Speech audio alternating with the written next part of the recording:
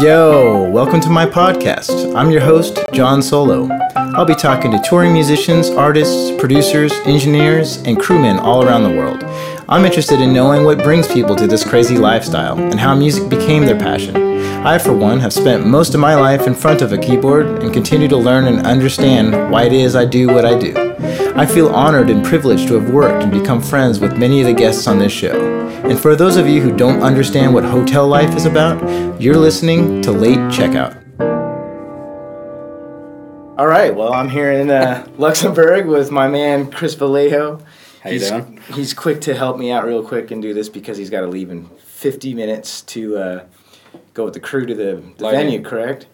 And actually, you're an engineer, producer, and a studio owner, so you're my first kind of like studio guy.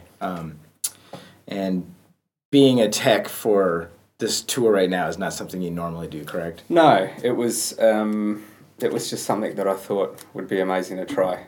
Just to try it? Yeah, well, just because I've been in the studio and bands come in when they've been on tour. Yeah. And everyone's always talking about this, that, and the other. I'm like, I don't know what you guys are talking about. Yeah. So... yeah, you'll be like, why are they so tired? I don't really get it. This bus business. Yeah, exactly. Definitely figured it out quick. I mean, it's actually funny because some of the guys and I were like, wait, do you remember what Chris Vallejo used to look like? Because we don't even remember. That's right. The studio, from Studio Chris to Road Chris is completely different. Yeah, well, I came across you guys in Auckland where Mike and I were going to go and do some recording. That's right. That was just one day. And I remember thinking, this is kind of a bit odd. And they were all tired. Yeah, I wasn't there. I just flew in from New York, I remember, and I saw you in the lobby. And you're like, let's hang out. And we were like, yeah, maybe. That's right. Yeah. So you were thinking we were all going to be hanging and having a party. But yeah. Well, no, I just, I guess I didn't know what it was like to actually to be on tour. Yeah. As opposed to coming into the studio for 2 or 3 weeks. Yeah, it's much, they're completely different animals, and the thing about the people don't understand the road is how tiring it actually is. Exactly. And how, it sounds amazing from the outside. You sit there and go, wow, you're in a different city every day, and you're hanging out and you're going to festivals. Yeah. When you're actually doing it, you're kind of like, you don't really get to see that much of a city. No. And a lot of the time it's, bump out, hop on the bus, sleep uncomfortably for 10 hours, arrive in a new place. Yeah. So I always say, like, the best part about a tour is talking about it after it. That's right. Not while you're actually on it. Because when you're home and you're like, oh man, we went to this city and that city. Yeah, it's amazing. I was telling people when I went back to Sydney recently, and they were like, fucking, this rock star, it's amazing, blah, blah, blah. And you're like, was it? I don't know. No, it didn't feel like it at all.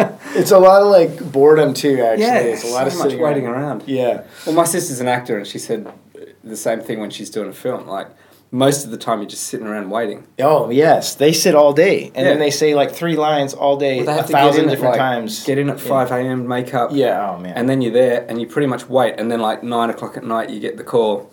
You go there in 10 minutes and then you're out. Yeah, I don't know how do they get, I mean, planning a tour seems hard enough. I can't imagine making a movie or anything. Or Game of Thrones. Or we were watching that last night. I was thinking the production. I was like, how do they do all that? Yeah. But well, let's start from the beginning. Like, when so how did you get into this whole thing? Well, my dad's a musician. Okay, he went to Australia in the 60s as part of a Filipino big band. What did he play? Guitar and sang. Oh, nice. Yeah, so I was always into music from a really early age. And I remember when I was, when you're at that age where you have to start deciding about your career, I was really good at maths and physics and chemistry, so my career advisor said, well, you should probably be an engineer or a scientist or something. I still wanted to be a musician. Yeah. But Dad was like, no, you don't want to be a musician. Really? Yeah. He really talked it down. He was like, no, it's terrible money and working late and it's hard work and blah, blah, blah. So, yeah, I went and studied mechanical engineering. And oh, wow. Yeah, and I pretty much got my degree. I didn't finish it. So you didn't play an instrument growing up? No, I did. I always played guitar from about, 7 or 8. Oh, okay. But yeah, I really wanted to do music. Sorry about that. not a professional podcast. Yeah, so then I studied mechanical engineering, realised at the end of it that I didn't want to be a mechanical engineer.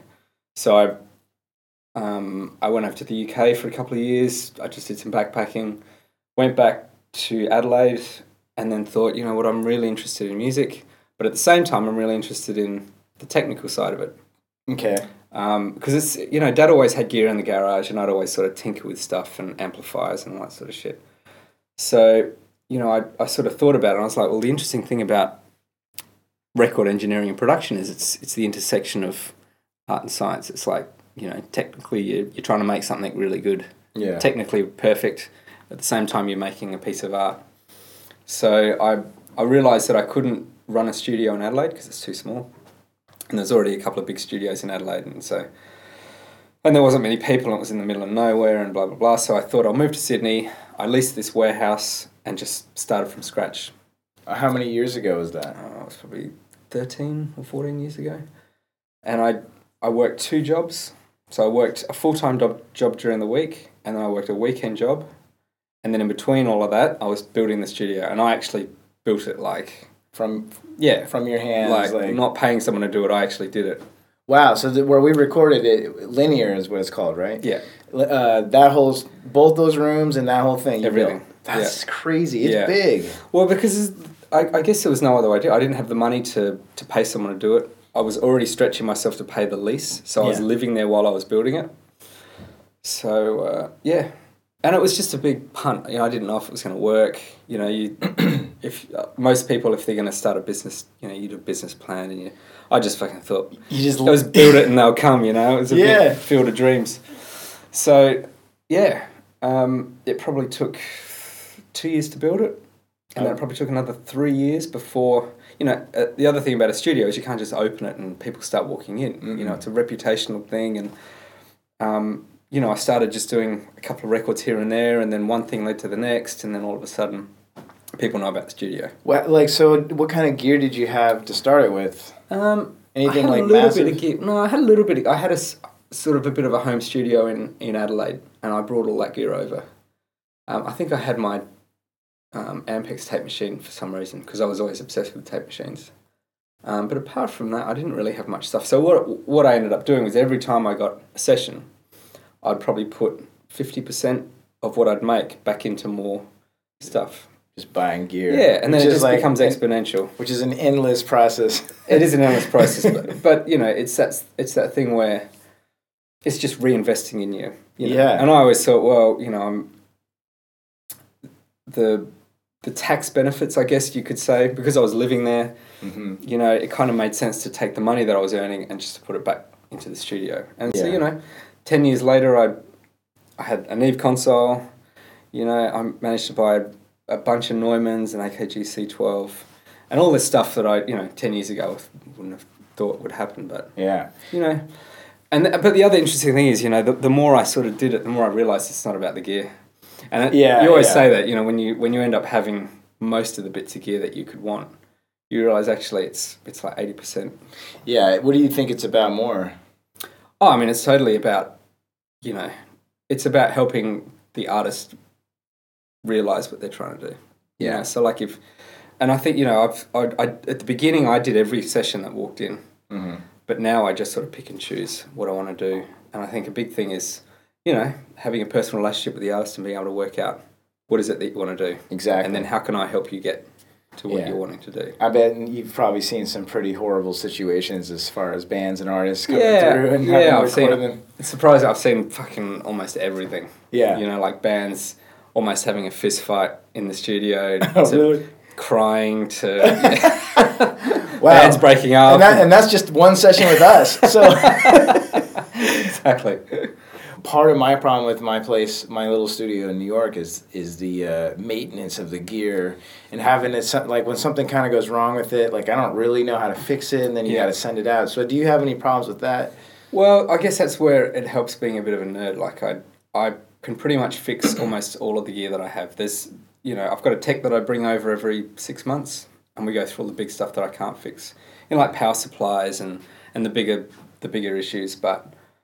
Yeah, early digital's horrible. Like you kind of really need to know how to, like an AMS reverb, I can't fix those. Yeah. But tape machines and the consoles, they're, you know, as long as you can use an oscilloscope, Which I don't know how to use. Yeah, and that's the thing, quite often, I'd say 90% of the time, if something goes wrong, it's like a connection issue. Or there's something inside that's, it's very rare that electronics these days, break. So just being able to trace the signal and work out what's going wrong. But I think it's, it's all part of owning a studio in the year 2017. You can't have a maintenance crew. You can't have, I mean, there's only like the major studios have that, and all those major ones are still struggling. They're always talking about how they're like almost going under now. Exactly. I think the successful studios are the owner-operator studios. So there's one guy or two guys, they own the place, they work there, and they've built it up from nothing. I mean, I think the thing is, if you've got all these overheads as a studio, that's where you're in trouble. Yeah. Because you go into the bigger studios and they've got receptionists and fucking full-time staff and all this. Yeah. And we've sort of done linear, so if there's no session on, the lights don't even get turned on. No one rocks up. So it's completely it sustains itself when it's like smell of an oily rag sort of thing. The guys that work there are freelancers. So when there's no session on, I'm not having to pay anybody. Nice. So who's running it right now while you're gone? There's 4 guys in Sydney, sort of 4 freelancers that work there. And they look after it's funny. It's a bit of a happy accident. I didn't ever design it this way, but the fact that the studio now take me out of the equation still, can sort of run itself. Yeah. It's quite fortunate actually, because I know a lot of people who run studios, they rely completely on the person that's there. Whereas I sort of tried to do it so it's a studio, and I just happen to be one of the people that work there. Yeah. I'm actually curious. I want to go back a little bit. When you said you were getting into mechanical engineering, this is in university, right? Yeah. This is for the people outside of America. We call it college. College. The university. Where did you do that? I did that in Adelaide. In Adelaide. Yeah. And what kind of did you graduate in this degree and then start working in that field? No, I sort of was doing it because I was told that would be a good career for my my skill set or whatever. But I think while I was doing it, I was like, I don't want to do this. Okay, so you didn't finish the whole program? Well, I finished all of the stuff at uni. I didn't do the practical stuff at the end. You're supposed to go out for 6 or 12 months and do all this practical stuff, and I didn't do that. Yeah. Because I was like, fuck this, I don't want to do it. What is involved in mechanical engineering? Mechanical engineering is, it's like fluid flow is a big part of it. I think the typical mechanical engineering, some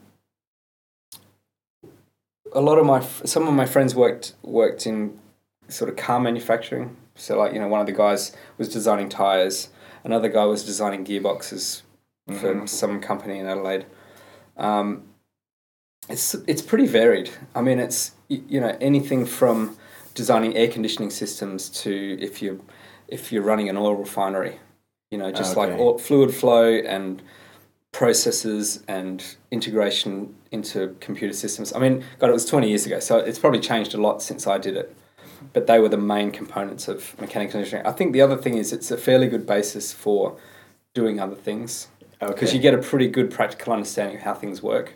So it's like a lot of signal flow, like in a studio to some extent. Yeah, I mean it's funny because even though I thought it was a complete waste of time, I do feel like I can apply a lot of the things that I learnt. Like we did circuit designs and systems. Okay. And so that teaches you how to look at a system, electrical system, and work out, well, how's it working? If something goes wrong, how do you fix it? Because I think that's another thing that's a big part of running a studio or being a producer, I think, is making a session run smoothly. So when something doesn't work, you don't have everyone standing around going, well, what the fuck do we do now? Exactly. Well, that's one thing I've noticed about your studio is everything works. Yeah. And when when it doesn't work, and if something's going wrong, you fix it right away. Yeah. Well, that's also the benefit of being the owner-operator. Well, exactly. And I think that's, that's a big part of it. I think a lot of people have their home studios, which is it's cool. I think it's interesting and that everybody now knows how to do it. But I think there's a big difference between a home studio and a commercial studio. And one of the big things that I always go on about is, well, everything's set up and everything works. Yeah. And if you want to do something, there's a bunch of times when I've been in a session, something stopped working. But I will just make it like it, you just go onto another channel. Yeah. You go into another... Just don't mess the flow up. Exactly. That's the worst when you're going and there's like a 30-minute delay to and everyone's fix just something. standing around waiting. Yeah. And I think, and that's, to me, that's the big part of being a good engineer or producer is you make it seamless and you make the technical part, like it's not even there. Some people don't realize that because, I've listened to an interview recently with an engineer that did a famous Bob Dylan record. I don't remember which one it was. And he was saying working with Bob, he did, I think, 2 or 3 with him. And he said working with that guy, he's like, there's no understanding of what a studio is to Bob Dylan. He just comes in and he just starts doing his thing, and everybody's like, what do we do? And he's like, you got to have everything ready to go, microphones and everything. Yeah. Because he might get it in take 2. Exactly, and that's just the way he is. He's just like, no, I like that. And then, in fact, there was one example where he said that he really wanted to track the vocal. He won't track to just a track that's already on. It has to be live musicians. Yeah. But they already had this amazing take with the musicians. So what he ended up doing is somehow figuring out to do this signal where the band played along with what they were already playing, but he was listening to previously recorded take, but in his mind they were still playing along, and they just tricked him into thinking that it was that way. And he said it was the most expensive headphone amp situation. Exactly. Paying all the musicians to go in because it was already done. He could have just done that, but and I've after doing multiple recordings and understanding like, because sometimes it's all about the actual. You're trying to catch a vibe. It's not about the technical aspect of recording. Exactly, and I mean that's the thing. What got me into making records in the first place was like, there's records from the 60s and the 70s. Mm-hmm. And the thing is when you listen to a record from that era, you know that it was done to tape. You know that there's no digital trickery that people have done. There's no auto-tuning, there's no, slicing that chorus into this and flying things here and there. Yeah. And, in a way I feel like a lot of that's been lost. Yes, And definitely. So my big thing is like, let's actually get a decent space together where everyone feels comfortable. Mm-hmm. And we can actually track an entire band together and make it sound like a record. Exactly, like kind of the way we tracked the last record, which was. And I think that's I think it's amazing because I've met a lot of producers that don't know how to engineer, and I always find that weird. Yeah. And it's funny because I listened to the podcast that Simon did, and he was talking about the same thing. I started off by fucking cleaning speakers. Yeah, exactly. And then moving up, and you kind of have to work up incrementally. And so I think even though I didn't go to sort of audio school, I started from the very beginning where I was doing sessions and I didn't really know what I was doing. Mm-hmm. And then you engineer the sessions and you work out, what it takes to engineer a record to make it sound good. And then you can move on to production where you're working with the artist. So when I do a record nowadays, I actually prefer to engineer it and make that absolutely seamless. You just need an assistant to help you, patch a few things in, but to be able to set everything up and have everything flow. And, it's like with drums. I hate it when engineers or producers make drummers sit on the drum kit for 5 hours while they, it's like, I know where everything should be set up and we should be able to be tracking drums in about 10 minutes. Yeah, exactly. Yeah. I hate sitting around and having people getting all like, oh, what are we doing here? Yeah. But that's from experience, right? So you learn that. Do you remember like the first session you did? Yeah, I've had some absolutely terrible sessions where... a producer would come in and he'd want to do something a certain way that we weren't set up to do it. Mm-hmm. And before I had the Neve, I had this AWA console, and it was kind of a bit like it was a quirky setup, and not everything was on the patch bay. So how big was this? Like how many channels? It was a 24 channel, 8 bus. I mean, it was a great console. It just wasn't very well designed. Yeah. And he'd want to insert things on channels and put stuff across the 2-bus, and there was no 2-channel insert, 2-bus insert. And so a couple of times he's like, well, how, I need to do this, and what are we going to do? Yeah. Or I remember it was... This is common, by the way, I feel like with studios. Yeah. Like, producers come in, they want to do it a certain way. Exactly. Because this is how we did it in Nashville, That's right. And it happened a lot to me, and it, in a way it was good because it was really stressful at the time, but it kind of made me realise that when you're designing a studio, everything's got to be open. Yeah. So, when we went to rewire the studio, we all of a sudden had all these XLR racks so people can bring in their own gear. Oh, so you made it. Before that, we didn't have... So if you wanted to bring in your own gear, we were like, oh, shit. So we're unpatching our gear in the rack to try and patch in their stuff because we didn't have any other way of bringing it in. that can be a disaster after. Exactly. And it's not until you do a few sessions, and, we did a few bigger sessions where I quickly learnt, how to set things up and how to make the flow happen. And even just in terms of headphone mixes, for a while we didn't have headphone mixes. We would just do the mix in the control room and try and send that to everybody. Oh, and that was a disaster. That doesn't work at all. Exactly. Because some studios still do that, but, you'd have the drummer saying, I need more kick drum. And then the bass player would be like, well, I don't have enough bass. And then the singer's like, well, I can't hear this. Yeah, and everything just gets louder and louder and louder. Yeah. Exactly. And you can't get a mix that's going to keep everyone happy. And and it's amazing because before you actually do all of this, you don't really know. That is true. And I've done sessions years ago where it was the same thing. It was a beautiful studio in New York, and we're like, this is going to be awesome, but they didn't have separate mixes for tracking, and it was the same thing. It was like, hey, the drummer was like, he got his mix together. I was like, well, I don't hear any keyboards at all. And they're like, okay, we'll bring that up. And it was just like we spent like a day just doing that. Yeah, exactly. And it never really worked out. And I was like, wow, is this really what recording is like? This is awful. But then I found out that it's like another like $5,000 to $10,000 just to have a separate decent headphone system. And most studios, they just want to get the recording gear first and get that done, and like so we can do that, and they don't think, well, there's a whole other thing we got to do now to make the musicians comfortable. Well, that's what I realized is that in the beginning I thought, well, it's all about the gear. Mm-hmm, it's all about the front end. It's all about getting the great microphones. And, and then you realize, well, actually, if people can't hear what they're doing, or you can't hear what, on playback, if you've got a shitty set of speakers and you can't hear what you're doing, then all the decisions that you make are going to be wrong. Yeah, exactly. And so it's. I don't know when I realised that, but it's that thing where when you do it, and you do a session and you're like, right, what went well and what was terrible? And I remember doing that at the end of every session. What was terrible and what can I do next time to make it better? Yeah.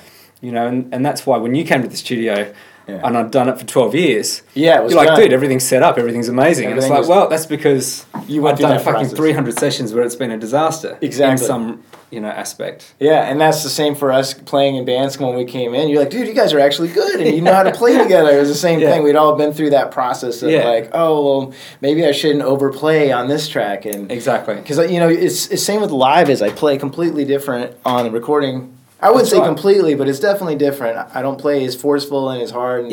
And I just know that, like, whatever I do is picked up by those microphones, so I can play as quiet as I want. Exactly. And actually, the less I play, the better it sounds. Because it's space. And I think that's the other thing you realise is it's what you don't play in certain parts that makes it really good. And then it makes it stick out when you do play. Yeah. It's funny as well, because I think that applies to almost every part of music. Like you look at, we're on tour with Mike, and he's a great example. He started off busking. Yeah. And playing street corners to nobody. And then within the space of 18 months, he's playing fucking Wembley Stadium with Ed. But it's the fact that he did all of that stuff. If he'd been plucked out of obscurity, like off YouTube, and then placed in a situation where he's got to pull it off live, he wouldn't have been able to do it. Yeah. But he did all that busking and playing in front of nobody. Mm-hmm. Working out, right, this is... Because his voice is, like in terms of pitching and delivery, it's amazing. It is. And you don't just stumble across that. That's all that work that he did before. Exactly. I mean, you have to put in the time and there's always people out there that are fucking... Oh, man, you just turn on YouTube and you're like, are you kidding me? I see these kids that are 8 years old playing the piano. Yeah. And I'm like, what? Like, I don't understand how this is possible. Exactly. Like, should I just quit? I mean, at this point, like, I just feel lucky that I'm, like, working with people sometimes, right? That's exactly It's kind of how it always goes. You're just, like, you're always looking back at the younger people coming up, and they are incredible. And in every aspect. Like, every engineering, it's like, fuck, or producing, and... Yeah. So you're kind of a self-made producer. I guess every producer is. There's no, like, way to get into that. Like... Well, yeah. I mean, that's the other funny thing I find is there's so many... it's a bit of a bellwether of the industry, but I find I get more inquiries from people wanting to work at the studio than I do from bands wanting to record at it. Like, for a while I was getting maybe 7 or 8 emails a week from people saying, yeah, I've just finished engineering school, I'm looking for a full-time job. Yeah. And I, at the beginning, I was getting back to them going, guys, there are no full-time jobs. Yeah, no, I can pay you $1,000 a week. Yeah, exactly. I got plenty benefits, of work. and holidays, no problems. But I think a lot of people don't realise that. And, engineering schools, in a lot of ways, they're just selling this dream to It people. is. Yeah. It's just bullshit. It's horrible. They sort of have this idea that they're going to graduate and walk into, a studio and start cutting records. Yeah.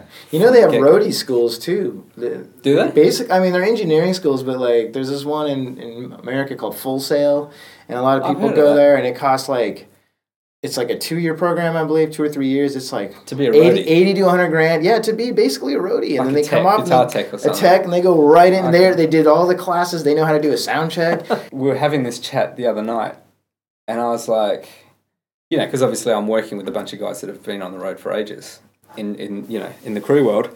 And I was like, so percentage-wise, what's technical ability and what's getting along with everybody else on the road? Yeah. And most of them were like, well, it's 80% getting along with everyone on the road Yeah. and 20% technical ability. Yeah, well, the 20% technical ability should be you should already know how to do it 100% of the time. Right? That's exactly right. Yeah, you should just know. That's a given. Like, if you can't do your job, then you shouldn't be there in the first place. That's right. Or if you can't figure out things quickly, at least. Yeah, exactly. But it's funny how when you're spending this much time with a bunch of other people, yeah, if you had a dickhead on the tour, I can see why it would just fall apart. Yeah, I mean, it is like strangely, it is like a marriage. Everybody, 13 guys. 13 guys but worse, because you get no time away from each other. That's exactly right. It's 10 times worse. Like, at least at home, like, you go to work, people go to work, and you spend a little time apart. But, on the road, it's like, holy shit, do I have to have another meal with these dickheads? That's right. Dickhead is going to be the title of this podcast. Oh, right. But, it's just it's all a learning process, especially in the studio and on the road. I guess this is funny because we're kind of talking about both. Because you have your foot in both worlds. Well, yeah, and that's why I wanted to do it. As I said, I've been doing studio stuff for, 10 or 11 or 12 years now. Yeah. And, there's a lot of crossover. It's funny because with what Simon does and what I do, we're always sort of comparing notes about how you do mixes and I'd always sort of looked at the live stuff going, oh, yeah, it's good, but it's pretty fleeting and, you do a one-off. And I'd never really thought about touring, and touring for 12 months and what that's like in terms of what you have to bring and, setting up in different environments and the fact that every day your PA is going to sound different. And the environment... The stage is different. Everything's crowds different. are different. And that's what freaks me out. Like, in the studio, it's so controlled. I know exactly what everything's going to sound like. Yeah. I've got control over where everybody is and separation and... and also the time, if something stops working, well, I've got 10 minutes to swap it out and start, Yeah, there you got 10 seconds. Where live, it's just so different. It's so weird. It's weird. And it's so fleeting, you do a great show and everyone packs up and then you go. Yeah. And no one, and the thing when you do a record, if you do a really good job on a record, that record's going to be around forever. It's always around. Whereas if you do an amazing mix, you'll have a few people talking about it for a couple of weeks. Yeah. And then it's kind of like, oh, yeah. Yeah, exactly. It's fleeting. Just the environment's different. Yeah. But it's pretty much the same thing every night, which is why I like to use keyboards, digital keyboards. I don't like vintage on the road. Because of that, like an actual Hammond B3 with Leslie on the road, those two things do not like the road. They do not work. They don't really like anything. They don't like anything. They don't like a little weather change. Yeah. Yeah, they're just like, to me, like, I want consistency when I'm working, and I know it doesn't look cool. I know that some people think that I got to have all that shit on stage, but I just don't care. No. I really don't. I want it to work. I want to be able to play every night and have my thoughts come across and it works. Yeah. I don't want to have to constantly, because I've toured with Wurlitzers before in the past, and they've broke down after a week, and yeah. I've had the Leslie's. I used to have like a little Pro line, and even that thing would break all the time. This solid state too. Yeah, it wasn't even tube, and it would just break, and then all of a sudden you play a whole gig and it's awful because you don't have your sound, and it's like. Well, mate, it's exactly the same. Like in the studio, everyone's like, "Oh, tube this, tube that." Yeah, I've got to have tube gear, and it's got to be tapes, and it's like that's all really good, but there's nothing more frustrating than when you're mixing something. And you're putting down the stems, and then all of a sudden you start hearing this frying bacon sound, and it's like, well, that's the tube gear that needs new tubes now. All of a sudden, and it's just like, it's so frustrating. And now I see why in the 70s, when Solid State came out, all the engineers working at the studios were like, "Yep, let's get rid of this tube shit. We can't stand it. Yeah, it's so much maintenance, so much hard work to keep it going." Yeah, I still remember the story about those New York studios chucking out their Pultecs and LA2As. That is crazy. Really? They threw them away? Yeah. Now they're, if you can out find on a the street. Oh my gosh. Now if you can find a Pultec, they're like 6,500, 8,000. Yeah, exactly. If you're lucky. They were getting rid of these things, just chucking them out. Really? Hard rubbish, yeah. Oh my gosh. Because back then it was like, you know, we've got this EQ that we have to use that, you know, chews through the tubes. And someone came out with solid state, and it's like, wow, this is amazing. And at that time, you don't need to change the tubes. Yeah. So they're like, fuck this other stuff. And at that time, they didn't realize, like, I mean, it sounded close enough to them being like, it's not an... Yeah, for all intents and purposes. It's all style and it's all taste anyway, because as cool as the tube does sound, it's still just a sound. It truly is just a way to make a record. It's not the only way. It's just another color in the palette. Exactly. You know? I mean, it's good to have it. And again, it's funny because I used to be all about the gear. Yeah. You know, I used to be, I need to have all this gear. I need to have 47s, 67s, and, you know. And then when you have all the gear, you're like, well, the gear's probably, you know, the 10% of the end result that's repeatable. Yeah. You know, so in the big picture, it's you know, it's significant. I like it when a record sounds really good, but it's not the matter. You know, if the songs are shit, performances are shit, well then no one cares if the record sounds good. Yeah, exactly. You know? And it's truly about, at the end, it is like whatever you're making. It's on the other side of the microphones. It's not on the other. You know what I mean? That's what's important, because exactly. If the music is shit, then it doesn't matter how good it sounds. Exactly. And also, you know, day to day, if you know, owning a studio, I realized what I want is everyone to walk out of the studio talking about how good the experience was. Yeah. You know, because whether the record might be good, the record might be terrible, or whatever, you know, in a way that's not up to me to decide. Mm-hmm. But if the band walk away or the artist walks away and they had a good time and everything was positive and it was a good vibe, then that's half the battle done. Yeah. If you ask me. Because it's, you know, it's, especially in this, you know, this, it's so competitive. There's so many people out there trying to make music. If you can, you know, if a band can enjoy the record making process, because a lot of the time it's not fun, right? Yeah, a lot of the time it's really not hard. At all, actually. It should be fun, and it should be, you know, I've been in sessions where, you know, producers are getting angry and people are shouting, and it's like, oh my God, how are you supposed to go in and make make some art when there's so much aggro and tension and people are pissed off and, you know, someone's throwing something, and it's like, you know, and then you do other sessions where it's smooth, everyone's happy, and, you know, everyone's in there for the right reasons, everyone's trying to, you know, make the record as good as they can possibly make it. It's night and day, and it's beyond me why, you know, why some people are like that when they're making records. Yeah, I've only done, like, a couple of records with a certain producer that was very, like, I saw him make a girl cry. He made the artist cry in the session, and it was really awkward after that. She had to go for a walk.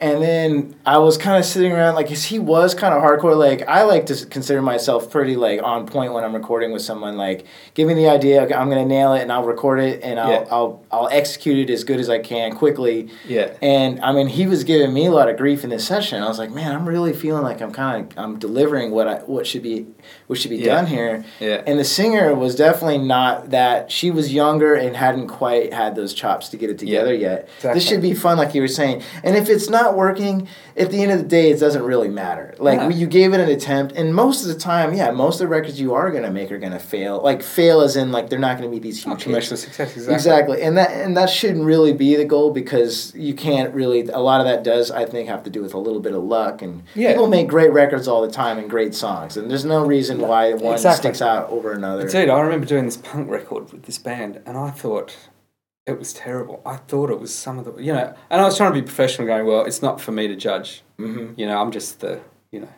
studio guy. And we did it, and I just remember thinking, I'd rather not put my name to this, but anyway, whatever. Yeah. And, you know, a couple of months later, I'm reading reviews about how amazing this record is. Okay. You know, like because they said, make it really distorted. I was like, I can do that. I got a Culture Vulture, easy. Yeah. You know, stick it over the 2-bus and make it really distorted.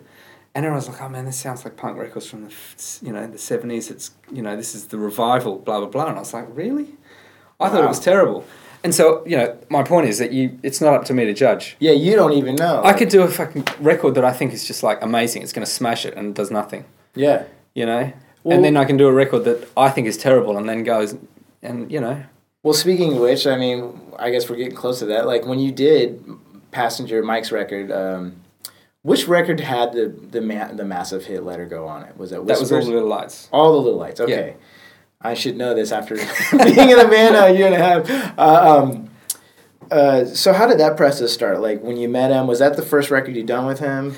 Yeah, he was recommended the studio. I think maybe by two different people. It was Josh Pike had just done his record with me and then another guy called Leroy Lee, I think, who knew Mike from Sydney. And yeah, came along and initially it was just going to be, I think, 5 days of tracking. And then we started working together and I thought he had great songs and the right attitude and yeah, he's got a good attitude to work with. It's a great attitude. And I think that was the thing. It was he was paying for all of his own recording from busking, which I thought was amazing and just had the right attitude, I thought, the pragmatic, and still, it's not that he wasn't thinking big, but he was, very focused on what he was trying to do. So, yeah, came into the studio, we did maybe a week, and then it was going really well, and I was like, actually, I'd love to help put these songs into something, and work a bit more rather than just as an engineer. So, it evolved into this working relationship, and then, yeah, I think we made All the Little Lights in, 3 weeks. Okay. And I remember thinking, I thought that the songs were really good. And so I was like, right, well, I'm happy to put in some extra effort, on my dime to make it as good as I can possibly make it. And, I think I did, I don't remember, 18 mixes of Let Her Go before we had the one. Yeah. Which I hadn't really done before. Like, I hadn't spent that much time on mixes. Yeah. But I remember going through them and, at the beginning it wasn't quite right. We had to change a few bits here and there and we retracked a few things because when I was mixing I was like, it's not really sitting that well. Yeah. But yeah, and I remember at the end of the record we were like, man, if, Josh Pike's record I think sold 30 or 40,000 copies in Australia and we were like, man, that's gold, right? Basically, if we can do that in Australia, then yeah, what a success. Yeah. High fives all around. And but no one had any idea what was going to happen. I don't think so. I remember listening to it I don't know why I was in Perth, but I remember I had the final mixes on my iPod back then. It was an iPod. And I was listening going, man, this is really good. I was really happy. I remember at the end of that record thinking, I'm not sure I could have done a better job with what with what we tracked. And it was actually really satisfying when Mike came back and did Whispers, and that's when we started hearing, it's just gone number one in New Zealand, and it's just gone number one in Switzerland, and then number one in, and I was like, wow. Was it really cool for you to hear it, like, on the radio, wherever you were in the car? Would you think, like, oh, man, I should have... Bass was a little too loud on that section. There was a few things that I thought, man, I should have done that a bit. But, I always think, well, that's what I was doing the absolute best that I could at the time. Yeah. I remember I just got my Focal Twin 6s, and so I was listening going, I think I'm nailing this. And, you always listen and go, maybe there was one thing I always thought that wasn't right on that. Anyway, I remember thinking, it was as good as I could do it at the time. It's tough because, like, no matter what you do, I mean, it's art. Like, anytime you do something, you always look back and think, I could have done this better. I mean, it's impossible to get it exactly. Anybody who says they got it exactly right is just lying because it's never... No, you never... But also, if you do think that, then you're never going to improve, are you? Yeah, that's true. I think I always listen to stuff and go, man, I could have done that better. Maybe next time. Yeah, sometimes I'm a little on the opposite. I'm a little lazy in the studio. I'll be like, I probably could have played it better, but that's good enough. But yeah. Because, I mean, at the end, it's like, could I have done it better? I don't know. Maybe the next time I do it, it isn't something about that take made it better than this take, and maybe the mistake was cooler than the non-mistake. But also, I think, and that's the thing is, in product, as a producer, it's knowing when to go, you know what, that's really good. Yeah. And you could probably do it better, but it's not going to make anything, and it's not going to make the record better. Yeah. And that's what I think about the last record that we did that was so good. It was live takes. I loved it, man. And it was, everybody playing together, live vocal takes, which I think is amazing. I mean, it sounds like it sits in the music like nothing else can. Like, anytime you hear a vocal now, I can almost hear it when it's overdubbed. After the fact, because it's something about it just sounds like it's glued in there, Well, I think what's interesting, I mean, we're talking about Mike's upcoming record, aren't we? Boy Cried Wolf. Yeah. So the first record we did was all to click. So All the Little Lights was all done to metronome. Yeah. And the tempos didn't change. And then we did Whispers, where we didn't use a metronome at all. Okay. And in fact, we tracked some songs where we did the vocal and guitar first, not to click, and then tried to overlay everything. Oh, and that was that's really tough. hard. Yeah, it's difficult. Yeah. And then we did the record after Young as the Morning, where we did click tracks, but we varied the clicks. Each section section had a that different was tempo. a process. That was hard. Yeah. So then for this record, we were None of like, it. none of it. And let's actually just get everybody to play together, and then we don't have to worry about a click because there's no overdubs. Yeah, and we were like, wow, this is actually fun and easy. Like, who would have thought you can make it? And we made it all in a week. And then we did other, like, 5 or 6 other songs that didn't even make the record. It was so much fun. I still look back. And I think it's the best sounding record, you know, technically and sound-wise that I think I've done. Maybe we can get another big hit out of it, right? Well, he's hoping. Yeah, I'm hoping too, man. Yeah. Well, thanks, man, for coming on. And I know you got to go do your work. And It's been a pleasure. yeah, and I've learned a lot more about you. And I've learned a lot about touring. Yeah, definitely. All right, man. Cheers. See ya. Thanks.